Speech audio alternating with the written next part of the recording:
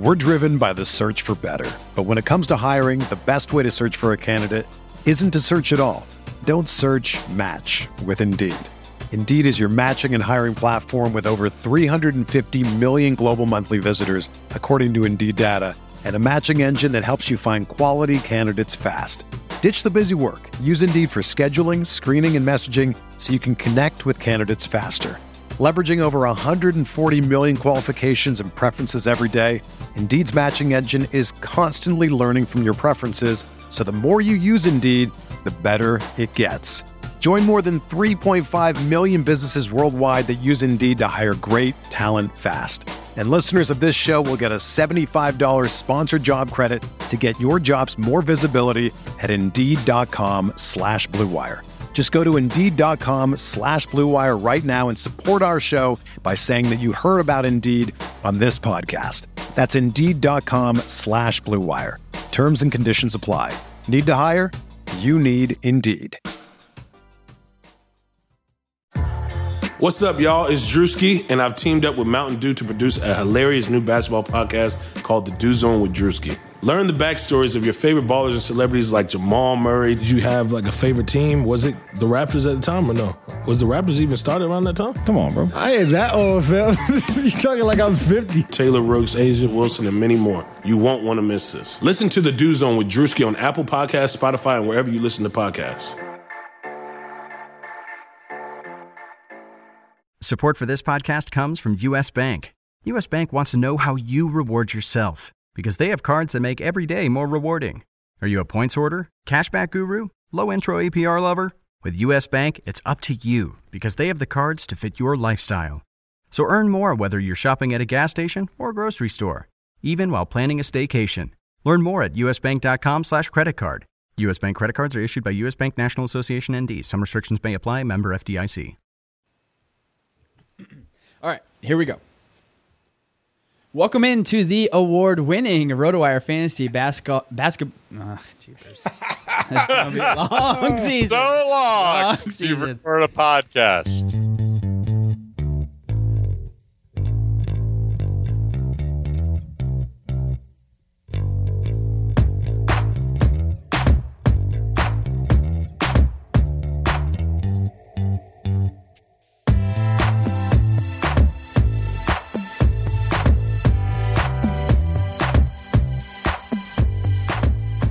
Welcome into the award-winning RotoWire Fantasy Basketball Podcast. That's right, it's a new season, but this is still an award-winning podcast. We're recording this on a Thursday night, but normally, of course, we've got the three amigos for our Friday basketball podcast. I'm one of the amigos here, DJ Trainer. You can find me on Twitter at TrainerDJ. We also have Shannon McEwen. You can find him at RotoShannon. And, of course, the one and only Ken K-Train Kreitz. Man, that sounds like a train. At Ken Kreitz, feel free to follow him. We're new and improved this year. That is a way different whistle, Ken, than we've ever had in previous seasons. I have to give a shout out to Patrick Slater at Vermont Toy Factory. He heard my old whistle, big fan of the pod, and insisted he send me a free new giant whistle. It's about the size of my arm. It takes all my lung capacity to man this whistle. But yes, big upgrade this year for the pod. No cigars for you this season because we want a clean whistle every time. And if you don't have the lung capacity, then what's even the point? Oh, all right. Well, maybe only for the Madison visit will I only smoke cigars then. All right. Sounds good. As always, it's a new season, but you can still find this podcast all over the place. It's on iTunes. It's on Stitcher. You can find it directly on the rotowire.com website itself. Please feel free to leave a nice review. You know we'd love to have it. If you're unfamiliar with our pod, you know that the Friday pod, we always go over the top news of the week or the day once we get into the regular season. We'll break it down and go over a broader topic. Today, that's going to be sleepers. Really excited to get into that. I know we have differing opinions. And then we'll round things out with K-Train's crazy old man rant. No DFS picks today, but that's definitely something we're going to do to get you ready for the Friday FanDuel slate once the season is underway. Maybe next week they have preseason NBA contest launches. What? for degenerates like us, we're going to be playing and getting into and trying to convince everybody why Wayne Selden is the best play of the whole night. So I'm sure our listeners would love to hear that. But, we've got some big breaking news to talk about that neither three of us have publicly given our opinion on. So without further ado, Ken, why don't you lead us into the top news basically of the offseason? Certainly. This is in no particular order and certainly leans to the more recent news. But obviously news came out about the day before Media Day that old pals LeBron James and Dwayne Wade would be reuniting in Cleveland, the land. Gentlemen, do the Cavaliers really have so much outside shooting that they think signing Dwayne Wade is a smart move, or is this just keeping your star happy? It's just adding a talented piece to a roster that could use more depth. I don't think Dwayne Wade is a difference maker for this team. I wouldn't call him washed up. He still averaged like 18, 5, and 5 last year, but he's not the superstar player we knew before. He's not the same athletically. He still doesn't have an outside shot. He's not as good defensively now. So wait, where are the positives here? The positives are he still isn't. So again, I ask you, are we just keeping James happy? No. He's still a productive offensive player. The problem is the type of production he gives you on offense. He doesn't stretch the floor. He needs the ball in his hands. Like him and Derrick Rose are kind of redundant. Like having both of them, and if they're sharing the court as part of the second unit, it's going to be crazy. Sounds like another negative, Shannon. It's not a negative. He's better. It's better to run him out there than Shumpert. I do believe that. Shumpert's good at defense, but I think you're going to be a better overall squad with Wade taking some of those minutes. Ken, ask me the same question, please. Ask me the same question you just asked Shannon. DJ, how do you feel about the Cavaliers signing Wade? Do they really have enough other shooters where they have room for him? Or is this a matter of just keeping LeBron James happy? All right, that was not the same question, but hell yeah, it's to keep LeBron James happy. He has a friend. You really thought he was going to be best buds with Kevin Love this year? No, that wasn't going to happen. Of course it is, because what does Dwayne Wade bring to the table? For me, it muddies the waters, if anything. I mean, it's another mouth to feed, somebody who thinks that he's, still near the top of his game. I mean, we thought Derrick Rose coming into the situation was bad. Oh, let's just go Derrick Rose times 2, because you're right, Shannon. I will give you that this is like two very similar type of players, and they are in deep trouble if they're on the court for a good portion of minutes. I think it's exactly to keep LeBron James happy. It's a ploy to keep him in Cleveland as long as possible, and to keep him happy for as long as you have him, even if it's only just for one more season. But the decision had nothing to... Signing Wade doesn't really keep him from going to L.A. next year. It's a one-year deal. Wayne might want a swan song in Miami after this. I look at the depth chart, particularly at shooting guard, where Wade will get his minutes. And as much as I dislike J.R. Smith, at least he can shoot from outside. And I really dislike a backcourt of Rose and Wade when Thomas is out with his hip issues. I think Wade's lack of outside shooting is much less of an issue if a healthy Thomas comes back and starts draining threes. But I don't know how much, other than keeping your superstar happy, which is a legitimate positive for running your team. But I don't know if on the floor this makes them better. It makes them better.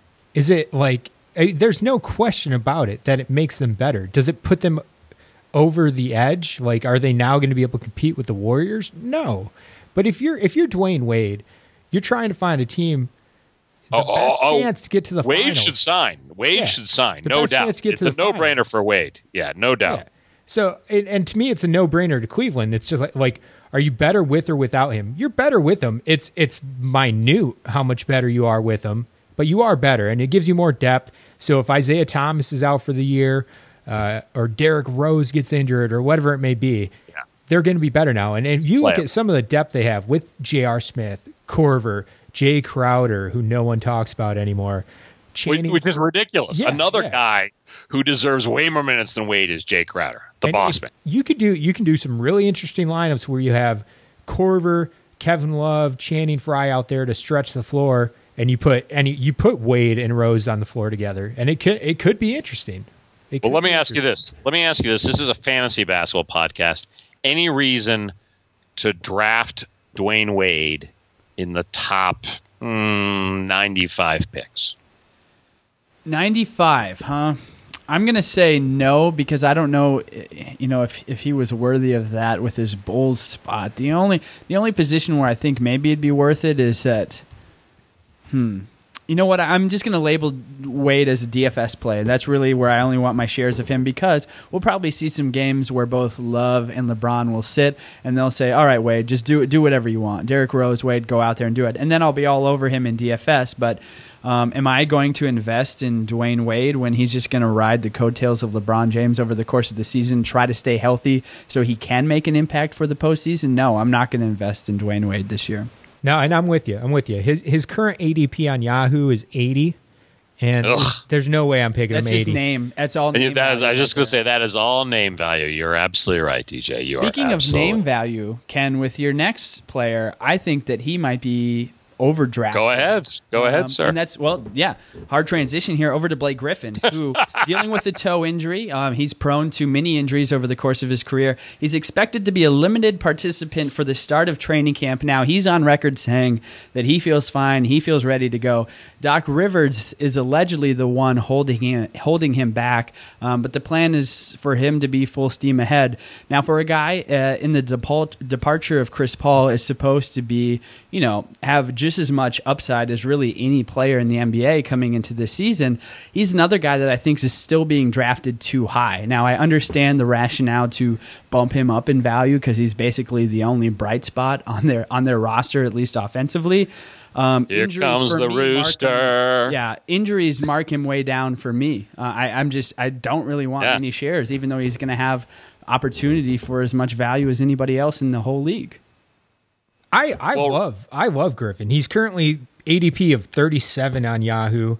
The health, I get. There are health question marks, but the reason why I love Griffin, if you look at guys who are picked at, let's say the end of the third, fourth round, where Griffin's currently going, there's not many folks in that range who have the upside to be a top 10, top 15 fantasy guy.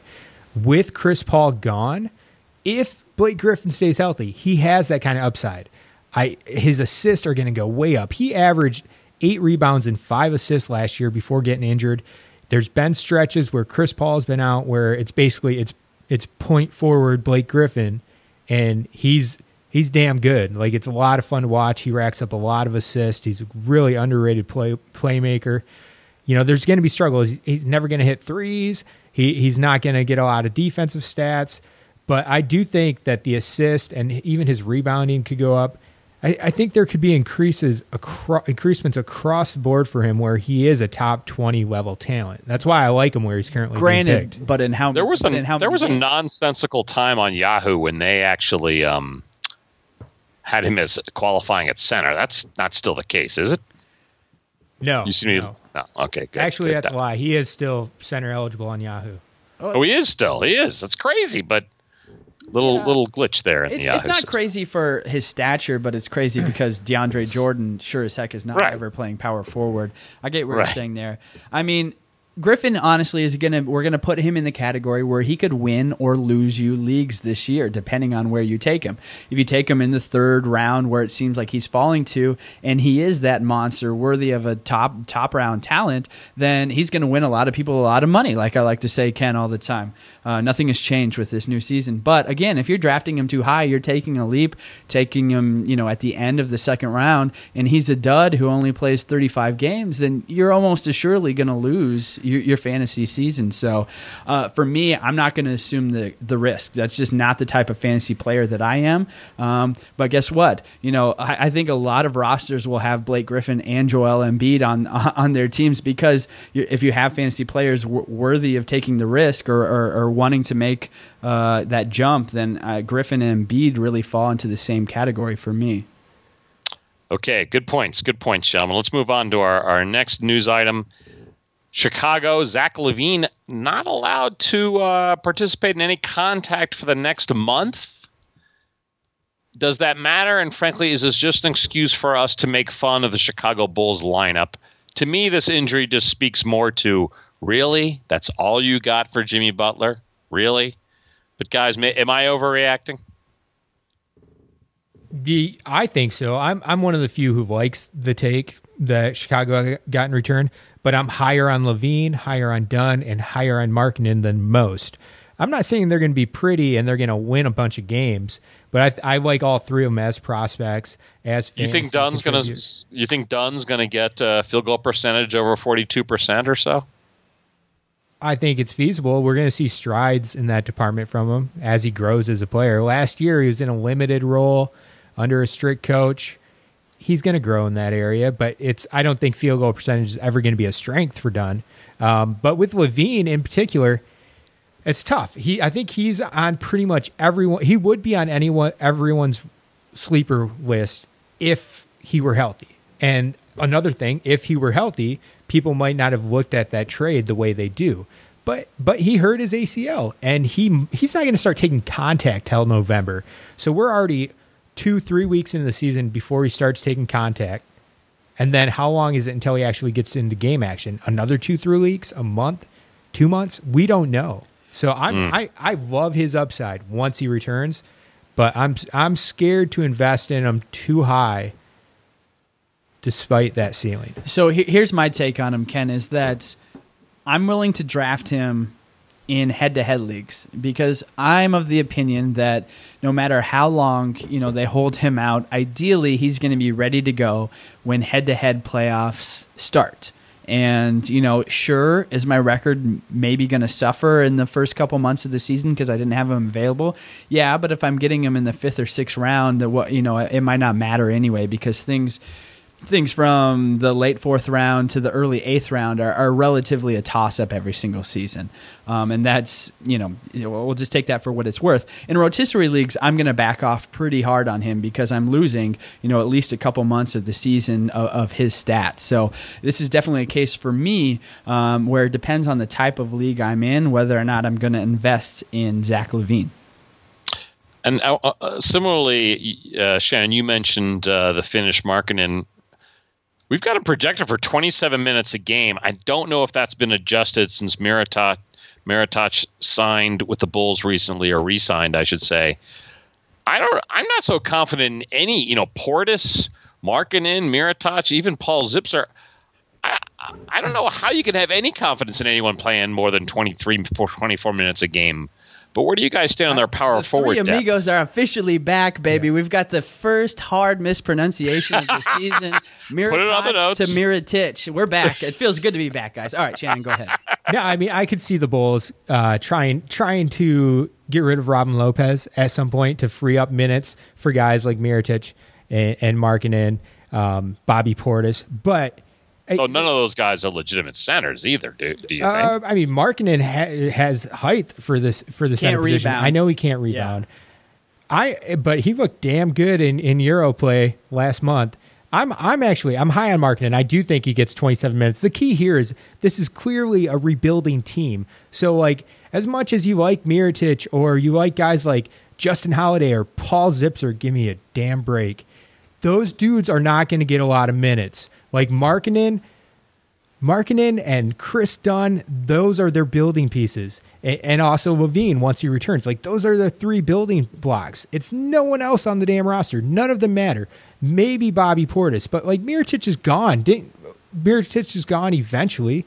He didn't sign a long-term deal, did he? What was it, maybe 2 years? I thought it was 2 years. Yeah, 2 years. So, at most, he gets traded next year. Like, he's not... So that team is like, boy, we could really use a soft European poor shooter that doesn't play any defense. Hey, those stretch fours are coveted. There's a reason why John Lure's been in the league so long. It's not because he's a really good NBA player. It's because he's got size, he can stretch the court, and that's always going to be coveted in today's NBA. So, there will be Mirotic, a team though, was enough to Mirotic was out there for a long time. I don't hate Mirotic. I wish he was the starting power forward for the Pistons this season. I would be thrilled. Really? But he was out there for Mirotic was out there for anyone that wanted him. I mean, they just re-signed him 3 days ago. It was anybody that was hot for Nikola Mirotic. I know. You're right, Ken. But Which is the next T-shirt I'm ordering. Anyone who's hot for Nikola Mirotic could have moved in the last 6 weeks. the one guy like Paul Zipser, so Markkanen 27 minutes per game that we haven't projected. I believe that Markkanen will get the 27 minutes per game. I don't think that's. I don't think that's 4.5 rebounds. Now, Paul Over Zipser 27. being the starting power forward, I don't buy that. Give me Denzel Valentine or somebody like that. Like I want someone with more upside than Paul Zipser. Hey, I'm not saying starter, but there's just a lot of mouths to feed. We haven't even mentioned Cristiano Felicio. Saying they've got a lot of bodies. They got a lot of bodies there, all in the same sort of mediocre, problems but upside scenario. Yeah, before we move on to the next point, I will say, you guys were talking about can Chris Dunn improve his field goal percentage? I don't know how that's even possible on a team like this, because if anything, there's going to be more contested shots. He's going to have trouble finding open looks. And I would be on a team of very young players that are completely unproven. I don't know why anybody's field goal percentage on the Bulls is going to see a sharp increase this year. He's going to be in a role that he's more comfortable with. He's going to have the freedom to actually take the shots he wants to take. Thibodeau was choking that dude out on the leash. Like, he couldn't do anything last year. He was young, and he was scared. He shoot lower 40s in college even, didn't he? I mean, he had a problem in college. This is not a one-year problem with Dunn. I have faith that Dunn will be... Do you have him in the keeper league? Who's got Dunn in the RotoWire? I do have him in the keeper league. Oh, all right. Here we go. All right. Now we can move on. Now we have reason. Exactly. All right. Let's just get to what I think is one of the most inane storylines, totally under the radar. No one bothered to mention this, but it's crazy to me. Andrew Bogut signs a one-year deal with the Lakers? Really? You are an injury waiting to happen. You've got all the money you could possibly need.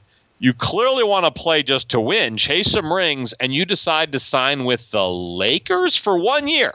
I get it if the Lakers are like, here's a 3-year deal. You're part of our rebuilding. I understand that Bogut played briefly with Luke Walton and maybe likes him as a coach, but why? Why does Bogut sign with the Lakers? Well, it's a money grab, right? And he's just gonna be pals with Luol Deng. He's gonna be pals with the other guys. I guess Mozgov has moved on here. It's a money move, and if you're the Lakers, they are in a rebuilding year. I know they think that maybe is $2.3 million a money move though. I mean, that honestly, the Celtics didn't have $2.3 million to offer. I don't understand. I think Bogut is super overrated. And, when this trade happened, I remember because I wrote the Bogut note when he accepted this, and I was just trying to get a sense of what he was thinking, what the Lakers were thinking, what the rest of the league was thinking. And, the tweets that were coming through from these professional NBA reporters was, oh, wow, great move for them, or can't believe he wasn't snatched up. Like the same sentiment that you're throwing out there, Ken. But I think the days of Bogut being an efficient player are gone, and I'm not so positive that you necessarily even need a lockdown rim protector anymore in today's NBA. I think you need those perimeter wing defenders far more than you need somebody like Bogut on your roster. But you don't think there was other interest in Bogut, is what I don't think there was, and the reason for that. Let me give you these stats.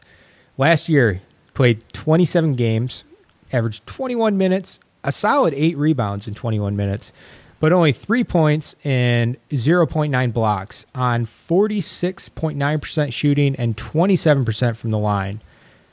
He's done. I think this is last season. I think he retires after this year. It's going to be his age 32 season, but given his health issues throughout most of his career, He's got an older body than a 32-year-old. And here's the other thing. This was more a result of lack of demand. I believe so, yes. Most definitely. And here's the other thing, is that everybody on that Warriors family tree is being glorified, right? And so we had, it's 5 seasons of glorifying Bogut and what his role he played for a championship team or a record-setting team, when in reality, I bet he hit his wall when he was 30 years old, and now he's 32 years old. But again, you're able to mask things like that, and there's a glorification of the roster top to bottom. Like, where in the world was the praise for Ian Clark back in the days when he was in Utah struggling to even find rotation minutes. Suddenly he gets a couple minutes on a championship roster, and it's like, this guy's a savvy backup point guard who knows his role and is really efficient. Like,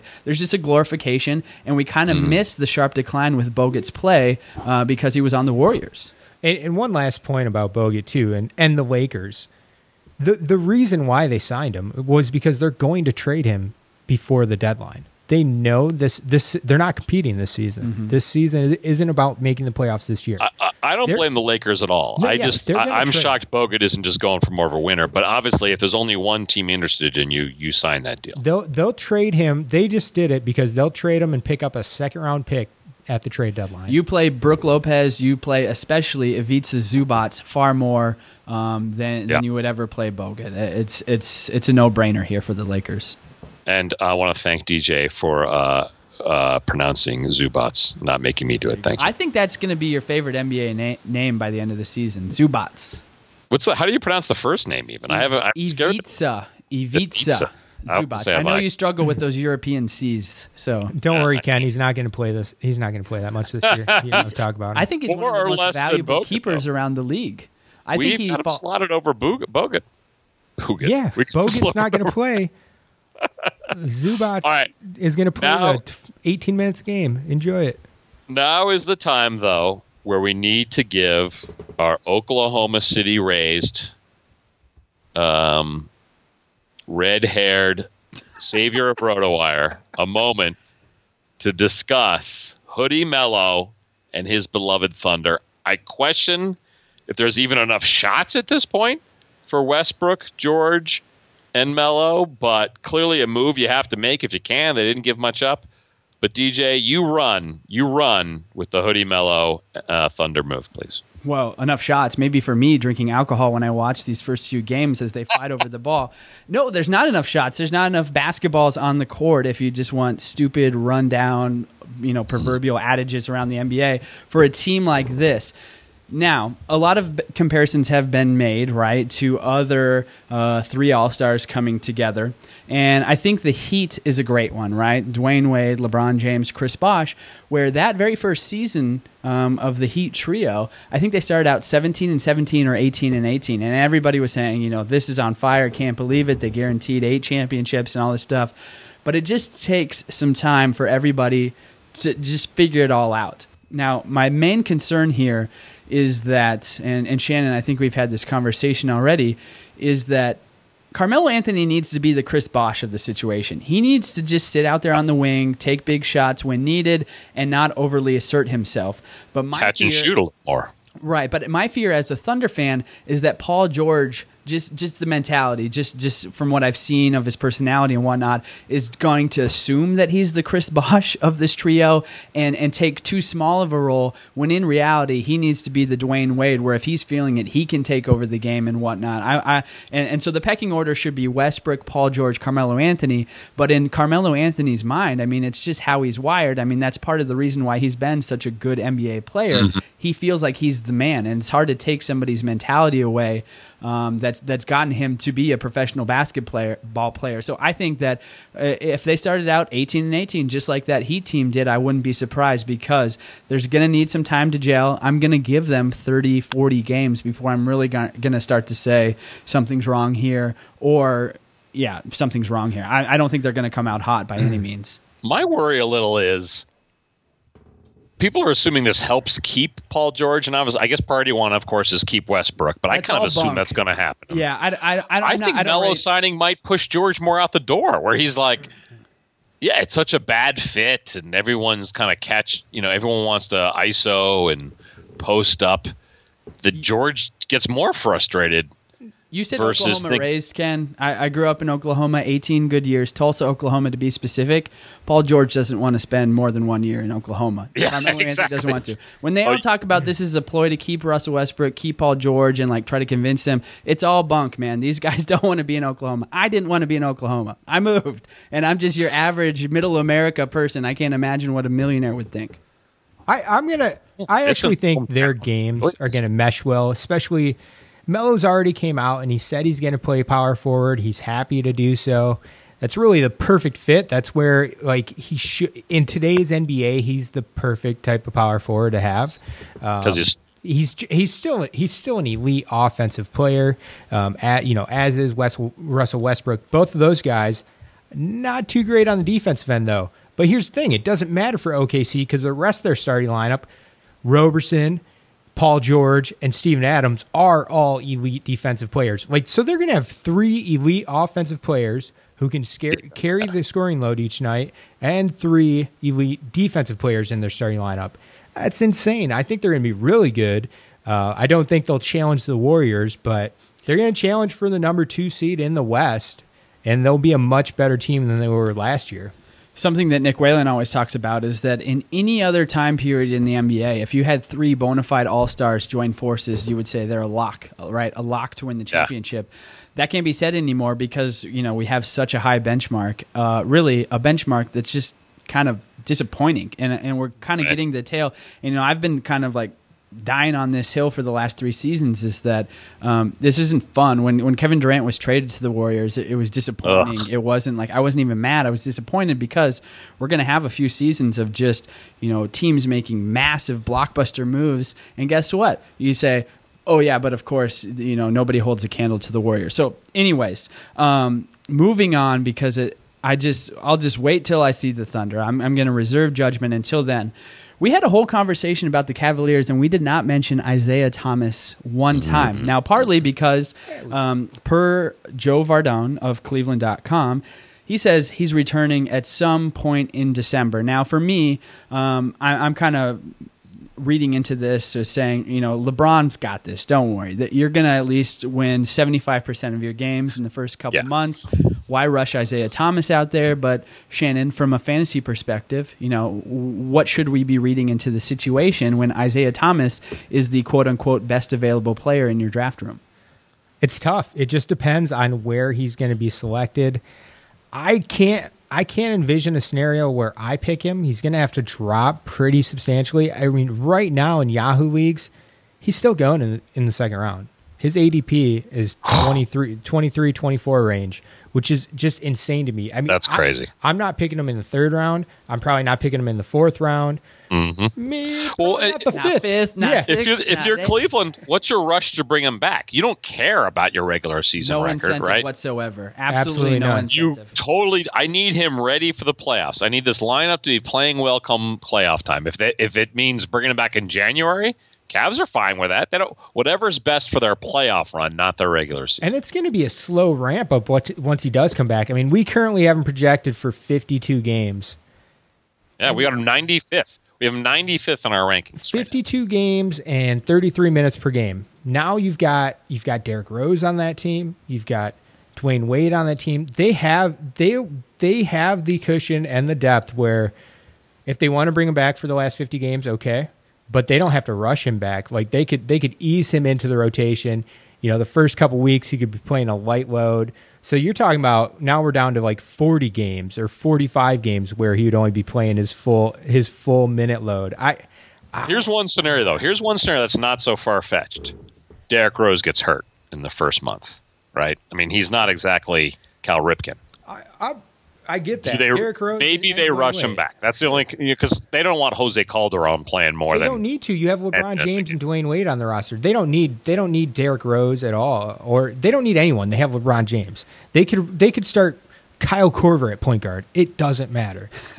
Yeah, that definitely is a good indicator of the East. Now, one thing I'll just say for our listeners and for all 3 of us, just to be aware of when Isaiah Thomas does come back.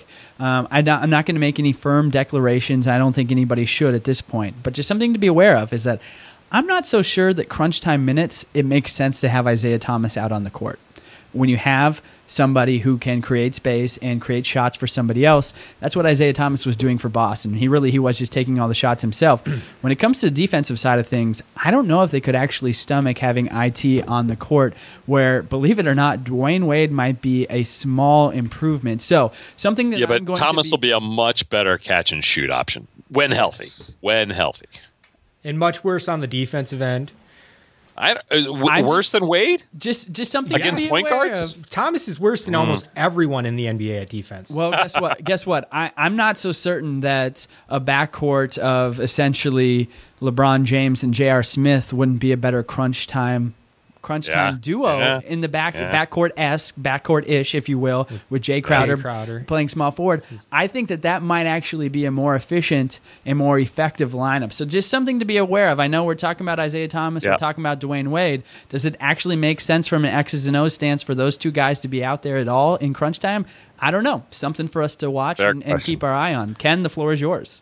Fair question. And you know what? In Cleveland, with that deep 10, tickets are going to be very hard to get for, it used to be called the Q. I don't know what they call the Cleveland Arena anymore. But anyway, buying tickets can be complicated and confusing, but there's a better way to buy with SeatGeek. SeatGeek is the smartest, easiest way to get tickets to every game all season long. Whether you're planning a day out with friends, searching for a last-minute deal, or buying a gift for a loved one, SeatGeek helps you find the best seats at the best prices, fully guaranteed. Nothing beats being there in person. SeatGeek will get you closer to the action for a great value. I have the SeatGeek app on my phone, believe it or not, and it's the easiest way to shop for tickets. I can be anywhere, and with just a few taps, I'm finding seats. In fact, I just used SeatGeek to buy tickets for Northwestern Purdue for the early November game in Evanston. Beautiful ways to check out the views from your seats. Found it super easy to use, and so Sam and I will travel from Vermont to Evanston to hopefully see the Wildcats do okay against Purdue. We'll see. SeatGeek saves you time and money by searching multiple ticket sites to compare prices and find amazing deals. And to get you the most bang for your buck, SeatGeek grades every ticket based on value to help you immediately identify the best seats that fit your budget. And it doesn't end with sports. SeatGeek also has plenty of concert, comedy, and theater tickets available to you. We have a nice offer for you RotoWire fans. Best of all, new users from the RotoWire show can get $20 off their first purchase. Just download the app, the SeatGeek app, and enter promo code ROTONBA. That's one word, ROTONBA. And you'll get $20 off your first SeatGeek purchase. See it live with SeatGeek. Right seat, right now, right from your phone. All right, guys, let's get into the broader topic of today's episode. We'll spend about 15, 20 minutes on sleeper picks. Now it's the preseason. The preseason, I should say, starts this Saturday. We got a couple of games. Lots of drafts are starting to roll in. I know I've already been in a CBS mock. We had one today in conjunction with CBS, another mock. And then for a lot of our leagues and our keeper leagues, they're going to roll in right when October starts. So only right of us to go over our sleeper picks. Shannon showed me a list that was too long to count, so maybe he can take a deep breath and give us his first couple names, and Ken will agree or disagree with him. Go ahead, Shannon. All right. It's tough. It's tough. I was compiling a list of names, and it is a good 24 players, which is far too many. You love sleepers. You love sleeping. You love sleepers. Yeah. The more sleepers you mention, the more likely you are to hit on one. There you go.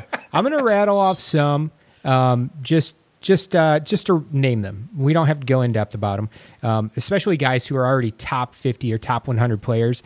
Those guys aren't sleepers, but there's still a couple I have to at least touch on.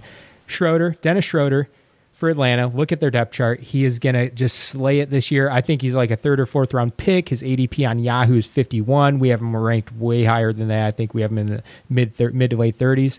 I'm very high on him. I'm picking him over like Ricky Rubio, who goes in like the 4th round. D'Angelo Russell, just obligatory. I have to. You've loved him since birth, I think. He's going to be better than Lonzo Ball this year and in all future years.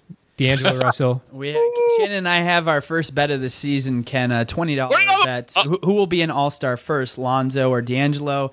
Lots going into that, but let's get back to your sleepers. What's on the What's on the line? We need to make that an official wager. Cold hard cash, $20 buck. $20 bucks. Who will be an all-star first, Lonzo or D'Angelo? Again, you'd think it'd be easier to get in the East, but Lonzo might have more around him in the West, even though. So it's tough. We will definitely touch on that pretty much every pod moving forward this season. Go ahead, Shannon. So those two young point guards who are going to be better. Clint Capella, I like a lot. His ADP is about 70 on in Yahoo right now. I think he's basically the skinny version of DeAndre Jordan this year. With Chris Paul and James Harden throwing him lobs, it's going to be insane. He's going to shoot 69% from the floor, have a bunch of gimme buckets, and get rebounds and blocks. 70 is actually kind of high, but he is skinny. He is skinny. I would consider him there. So those are just three of my guys who are already top 100, are already on everyone's radar, but should certainly consider them. Let's go. Let's go. Who do you got, DJ? Well, I would just say the whole Hawks roster, right? I mean, there's going to be a whole lot of new names coming into fantasy relevancy that we've never even heard of, never talked about. And, I'm not high on rookies. And we were talking about, and we will talk about in just a little bit, can rookies even be considered sleepers? We'll kind of end the pod with that discussion.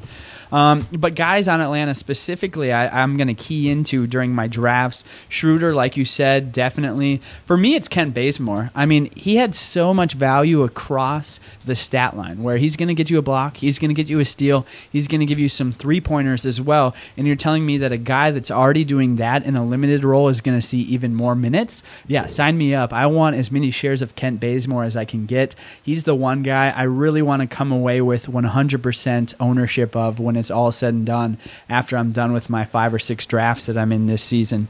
Sure, I'll consider your takes on Taurean Prince and Ersan Ilyasova, but Dwayne Dedmon for me is going to be a top 30 center this year, and so when it comes to center eligibility, I think he's going to be needed to be owned in standard leagues. And then we've got a rookie, John Collins, that for right now, Ersan Ilyasova has proven to be a fantasy commodity when he's seeing at least 26, 28 minutes. So you definitely need to toss a flyer his way.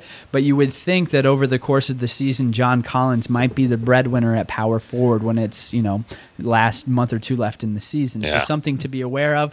Maybe you don't draft him, but you just have him flagged on the waiver wire. Yeah, I fully endorse the top 6 players on the Hawks as sleepers. My favorite, though, is Taurean Prince. We talked a little bit about him at the end of last season. He showed a lot of upside. So him, Bazemore, Ilyasova, can't go wrong with any of them. So just continuing on, I won't labor on because I think Shannon gave us a good list, and I don't want to steal any from Ken. I don't have a Justin Hamilton pick from last year. If you guys remember exactly a year ago, I was all over him. Never really got an opportunity. I remember. He was just a great per 36-minute guy, and I was super stoked that he'd be seeing minutes in Brooklyn. Never really came to fruition. Just signed a contract over in China, so that tells you how much interest you should put into my sleepers. He's a hot sleeper for fantasy Chinese players. Yes, he's the hottest. He's not even. He's top dog over there. En Fuego. En Fuego. So a hard sleeper that I'm looking into that I think is not really didn't get much credit last year. Shannon might disagree with me. Is Willie Cauley-Stein. He should be en route to 30 minutes per game. Was a great per 36 minutes guy. He won some people some money in DFS competitions when he was guaranteed money post DeMarcus Cousins. In fact, the very first game that Willie Cauley-Stein went out and played post DeMarcus Cousins, he just tore it up. His box score was just massive, massive, massive. So I think he's clear for minutes, and for me, that's the guy that I'm going to be maybe drafting a round and a half too early. I know that's not even possible. Just to have him on my roster because I think that he legitimately could be a top 60 fantasy player this year, maybe even top 50, because again, he's going to help you out in steals, he's going to help you out in blocks and field goal percentage, and I just think he could be a top 15 center and definitely a top 50 player this year. So if it means needing to take him in the 5th round of drafts, I think I'm going to reach up and do that. That's early. He's going about 93 right now on Yahoo. Ken and I both love Willie Cauley-Stein as well. Completed a keeper trade. Yeah, there you go. I shipped him off to Ken. I would not draft him in the 5th round. I like him in the 90 to 100 range where he's currently going. There are some guys who are of interest. You can get Derek Favors after that. I would take Cauley Stein every single time over Favors. I get it. Yeah. I'm not going to reach on Cauley Stein. I do like him a lot for this year. Just not going to reach that high. Ken, who are some of your sleepers? Well, you guys had mentioned Hawks and a lot of options there. Dwayne Dedman, to me, centers and point guards are really the core of fantasy teams, and I think Dedman's going to get crazy minutes in Atlanta, but you guys have really already touched on the Hawks. I still think Jaylen Brown is being wildly overlooked. I realize Marcus Smart might start the season at shooting guard for the Celtics, but that's more of a seniority move, and frankly, Brad Stevens loves bringing Smart off the bench. I think Brown, he's going to get a bump to me. He's going to start by the 10th game of the season. I think we're going to see 23, 24, 25 minutes a game out of him. There's a reason Ainge traded quantity for quality is because he's got youngsters he needs to play and develop, and I think we're going to see a lot of Jaylen Brown. There's a lot of upside and pedigree, number 3 pick. I think Norman Powell's eventually really going to be the starting small forward or even just wing for positionless Raptors, because I just don't think C.J. Miles is going to have the legs to play the defense necessary to stay in the rotation there. But I have seen Powell on a lot of sleeper lists, so maybe that's not too terribly unique. I like Jeremy Lin. I'm not as big a D'Angelo Russell fan in Brooklyn, but even if Russell plays well, they've got Lin signed up to be the shooting guard. I think there are going to be times with Russell's immaturity issues where they bench him and Lin gets full run. But Lin can also catch and shoot in addition to create his shot. And similarly in Brooklyn, it's kind of an Atlanta-like scenario. I think Alan Crabb is going to get a crazy minute boost. He's going to shoot well from 3, nice free throw percentage. I like Crabb. And then there's the whole point guard situation in Clipperland as well as New York. I just want to gamble on. So I'll take a flyer on Patrick Beverley versus Milos Teodosic. Nailed it. Good job. Thank you. I crossing fingers there. But we have a document that we put our notes on, and Shannon and I were just like eagerly waiting to get through his list for Teodosic. That had the potential to be the worst reading of all time. Yeah. We both were on the edge of our seat here. Sorry to disappoint, but why not gamble on one of those two just to see who wins, and you can mark this down now. Frank Ntilikina, point guard for the Knicks. Do you realize that his competition is Ramon Sessions and Jarrett Jack, who together have 21 years of horrible NBA experience? I don't see how either of those guys even is healthy enough to make it to the end of the season. Ntilikina's field goal percentage could be terrible, but certainly another crazy minutes point guard that's worth gambling on. I will tell you, Frankie Smokes, Frankie Nicotine, whatever you want to call him. We're not going to try saying that name this year, Ken. I'm going Nicotine. So yeah, Frankie Nicotine is one of the guys on one of my 24 sleepers who I have on my list. I'm very high on him for the reasons you mentioned. There are no other point guards of worth considering for the Knicks. So, I mean, they're in full rebuild mode. They're going to give him tons of run. He is only 19. He's going to be pretty raw, but he's got pretty high upside. Teodosic, I like him as well. I think he beats out Beverly. I think Beverly plays. I think he plays a lot of 2. I just don't think Beverly's a point guard. Right, but they want him on the court to guard the best backcourt player of whoever the opposition is. And for that reason alone, he's going to see a lot of minutes. Milos is like a supremely crafty player. He drops dimes. He's essentially the European Chris Paul, just so everyone knows. Like, he's going to be throwing crazy lob passes to DeAndre Jordan all season. I love him this year. He's one of my deep sleepers. I kind of jokingly picked him to be Rookie of the Year in our preseason poll amongst our experts, just because there's so many rookies this year are crazy. This rookie class, and this goes without saying. Like, you could name probably a dozen to maybe up to 15 rookies that should be considered sleepers for this year. Teodosic's one, Frankie Nicotine's another. We have Malik Monk, he's not drafted until about 141 on Yahoo. I like him a lot. I like De'Aaron Fox. He's not drafted till around 130. We're not even touching on the guys like Lonzo Ball right now, right? I mean, there's just any one draft. Dennis Smith, people are going to be really high on him. Donovan Mitchell with Utah.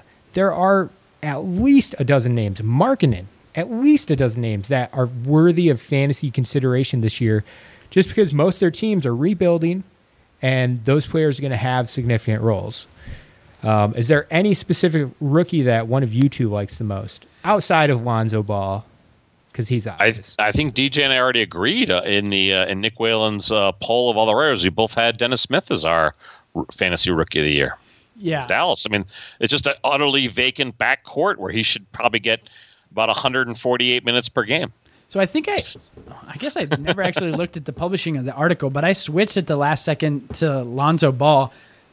Mostly because I have more faith in the Lakers to put him out there for 30 minutes per game than I do of any other organization with any other rookie this year, just because they were invested in Ball before they even picked him up, and I just think they have every incentive.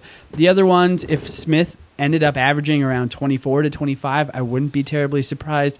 I'll just grab my soapbox real quick and I say that rookies are a grab bag, and I just stay away from them. Now, this is the one season that I will admit that I might have one or two rookies across all my teams. This is going to be, kind of the outlier year for me, but for the most part, you guys can take them. You named a bunch, Shannon, and guess what? Half of those guys aren't going to be fantasy relevant, but I'm not going to waste a pick on them. I wanted somebody that's proven, like Dwayne Dedmon. I know what I'm getting into with him. Yes, so do I. 7 points, 6 rebounds, about 3/4 of a block. Yeah, we'll see. Anyway, so I think it'll be pretty fun when next week we're going to talk about busts. But for me, I'll go with Dennis Smith. Ken, I will agree with you that if I had to invest in any of them outside of Lonzo, Dennis Smith, the one, just to give a spoiler for next week, that I definitely will not have any shares in will be Josh Jackson, because I don't really know who he is as a player. I need to watch that guy play before I'm going to actually wager any money on him or put some fantasy stock in him.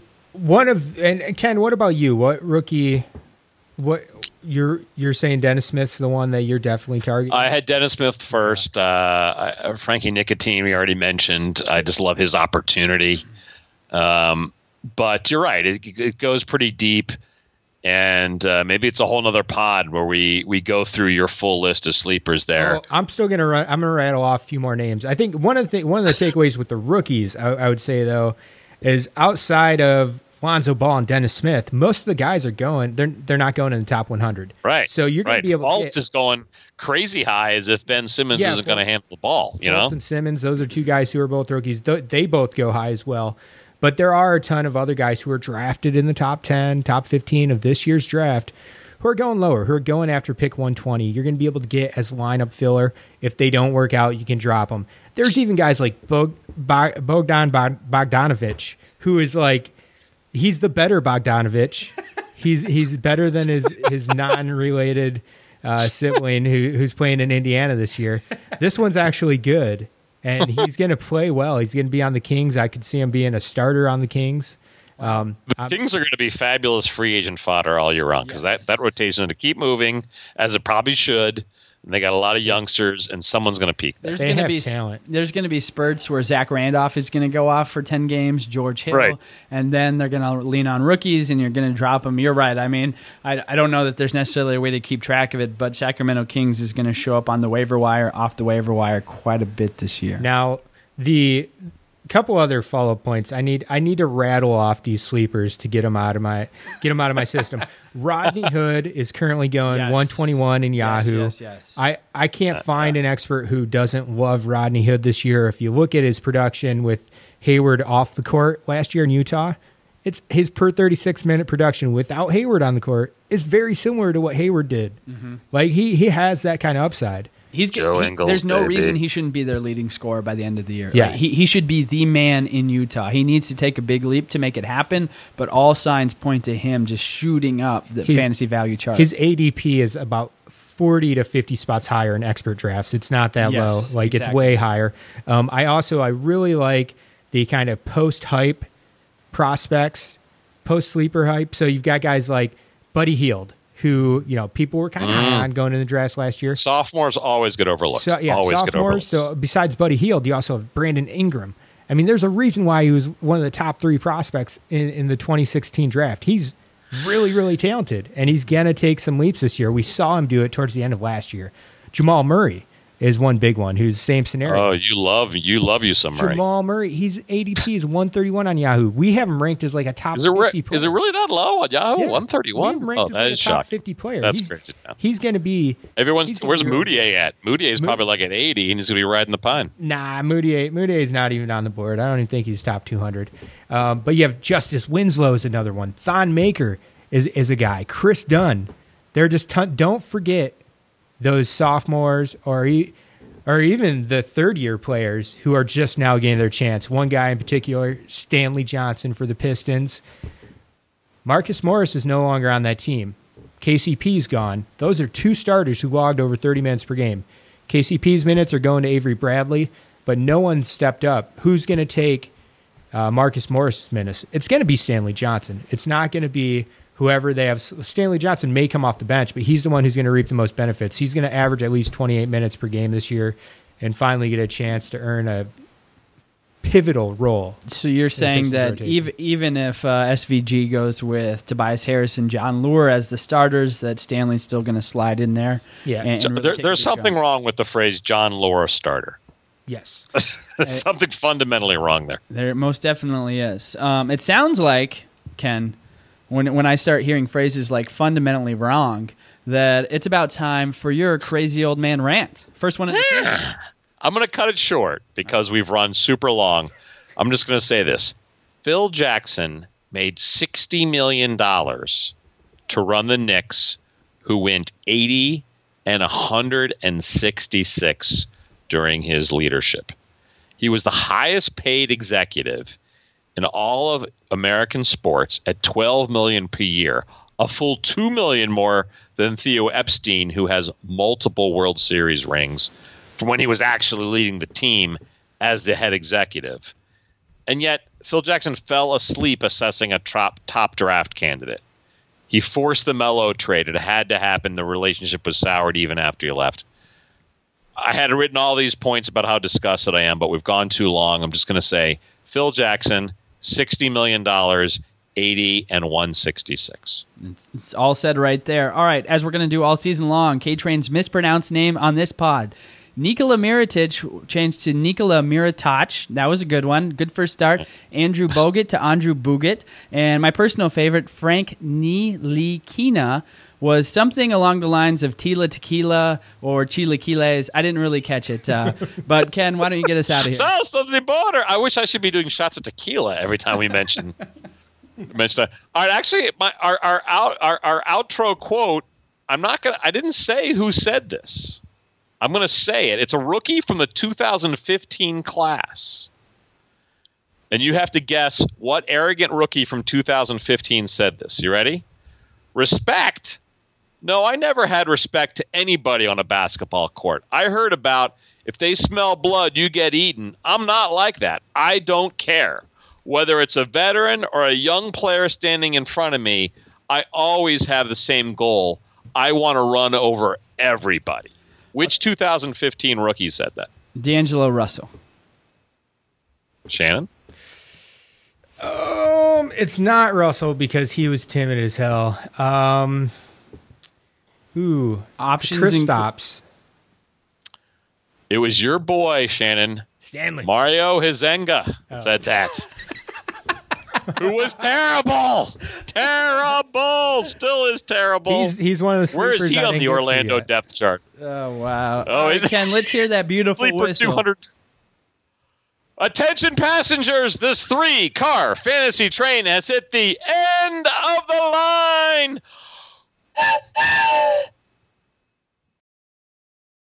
Whether you're a world-class athlete or a podcaster like me, we all understand the importance of mental and physical well-being and proper recovery for top-notch performance. That's why I'm excited that Unified Healing is sponsoring podcasts on the Blue Wire Network. Unified Healing is a new and super innovative global network of wellness centers powered by Energy Enhancement System, or EE System. If you haven't heard of the EE System yet, then you'll want to listen up. This technology promotes wellness, deep relaxation, purification, and rejuvenation. Wherever you are across the globe, access to a center is easy and affordable. Interested in experiencing the EE System technology for yourself? Go to unifiedhealing.com/bluewire to learn more and find a center near you. That's unified, UNIFYD, healing.com/bluewire. No material or testimonials on the Unified Healing website are intended to be viewed as medical advice or a substitute for professional medical advice, diagnosis, or treatment. Always seek the advice of your physician or other qualified healthcare provider with any questions you may have regarding a medical condition or treatment and before undertaking a new healthcare regimen, including EE System.